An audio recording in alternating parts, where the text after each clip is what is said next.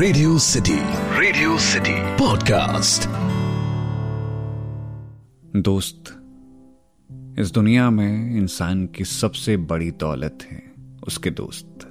Hello hi, मेरा नाम पंकज जीना है और आज हैशटैग किस्सा में जो किस्सा मैं आपको सुनाने जा रहा हूं उसका हैशटैग है दोस्त। कुछ रिश्ते बड़े खास होते हैं, आप उन रिश्तों को कभी भुला नहीं सकते। उनका नाम सचिन था। देहरादून के एक ऑटो में पहली बार मुलाकात हुई थी उनसे। तब से अब तक ऐसा रिश्ता बना रहा कि मैं जब भी कभी याद करता हूँ देहरादून को तो मुझे उनका चेहरा ज़रूर याद आ जाता है। देहरादून में जो ऑटो चलते हैं उनको विक्रम कहा जाता है। मैं एक रोज़ अपने ऑफिस के काम के बाद शहर घूमने निकला था। उस दिन मन ठीक नहीं था। घर से दूर गए हुए ज़्यादा वक्त नहीं हुआ था, इसलिए रह रह कर घर की याद आ रही थी। ये यादें ना बहुत कमाल की चीज़ होती हैं, आपको अपनों से दूर रखकर भी उनके करीब ले आती हैं। घर में रहने वाली हर पीढ़ी जब पहली बार घर से निकलती है ना, वो जानती है कि कितना मुश्किल है घर से दूर रहना। खाने का इंतज़ाम मैंने एक ढाबे में करवा लिया था, इसलिए उन दिनों कोई ख़ास परेशानी खाने को लेकर नहीं थी, पर घर का खाना तो घर का ही होता है ना। मुझे लगता है घर के खाने के साथ साथ हम घर से दूर ये भी याद करते हैं कि कैसे पूरा परिवार साथ बैठकर खाना खाते हुए मुस्कुराहटें बिखेरा करता था। वो परिवार की मुस्कुराहटें, उनका हर एक लम्हा, उनकी फिक्र आपके लिए वक्त के साथ बस एक याद बनकर रह जाती है। मेरे लिए भी ये वही वक्त था। ऑफिस उन दिनों सही नहीं चल रहा था मेरा।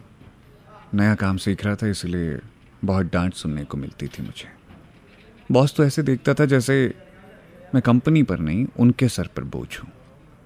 बचपन में जब बच्चा बड़ा हो रहा होता है वो जिंदगी में कुछ गलतियों को करते हुए बड़ा होता है। कोई पेड़ जब शुरुआत में लगाया जाता है वो लगने के साथ ही फल नहीं दे पाता।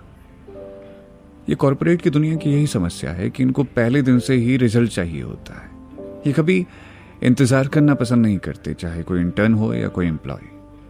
कंपनी के सारे बॉस ये मानकर चलते हैं वहां काम करने वाला कभी गलती कर ही नहीं सकता। इंसान अगर गलती नहीं करेगा तो फिर वो इंसान कहां से कहलाएगा।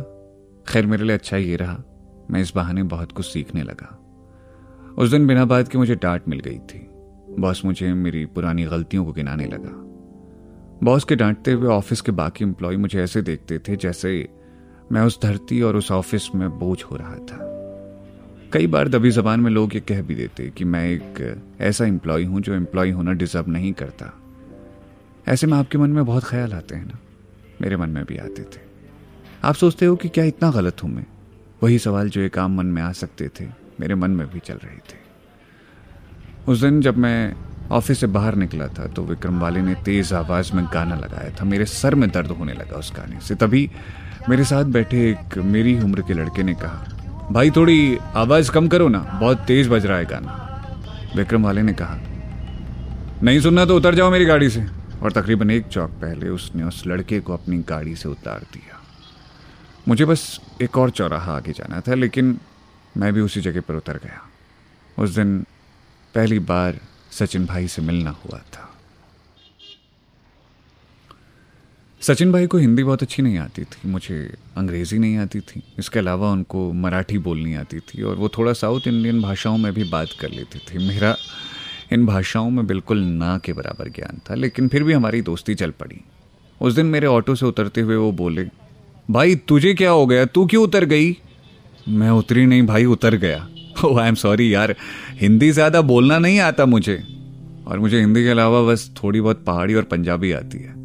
तब तो बढ़िया है, तुम मुझे सिखा देगी। नहीं भाई जी, मैं आपको सिखाऊंगा। ठीक है, बराबर बराबर भाई बराबर, आप मुझे सिखाएंगे। उन्होंने मेरा नाम पूछा, फिर मेरा काम। मैंने उनका बस नाम पूछा, काम उन्होंने खुद ही बता दिया। वो किसी प्राइवेट कंपनी में इंजीनियर थे। कुछ देर हम मार्केट घूमे, फिर खाने का प्लान बना। उनको पहली बार देहरादून में कोई पहाड़ी दोस्त मिला था, वो मुझे अपने घर ले गए। सचिन भाई का घर वैसे तो महाराष्ट्र में था, लेकिन वो तमिलनाडु के रहने वाले थे। उनके घर में भोजन का तरीका बहुत अलग था। जाने कितनी बार उनके हाथ का साउथ इंडियन खाना खाया मैंने। 1 साल बाद मैंने दून छोड़ दिया और वो भी, 'महाराष्ट्र वापस चले गए। बीते दिनों उनका फोन आया था, कहने लगे क्या भाई, खाना खाएगा? मैंने कहा, आप तो साफ हिंदी बोलने लगे हैं आजकल। वो बोले, बस दोस्त की कहानियां सुनता रहता हूं ना, तो बस सब सही हो जाता है। सचिन भाई जैसा दोस्त कोई आपका भी होगा, जिसने आपको आपके मुश्किल वक्त में मदद की होगी। ऐसे लोगों को कभी भूलिएगा मत, क्योंकि ये लोग बिना किसी स्वार्थ के दोस्ती निभाया करते हैं। तो ये था आज का हैशटैग किस्सा। सुनते रहिए रेडियो सिटी। मेरा नाम है पंकज जीना।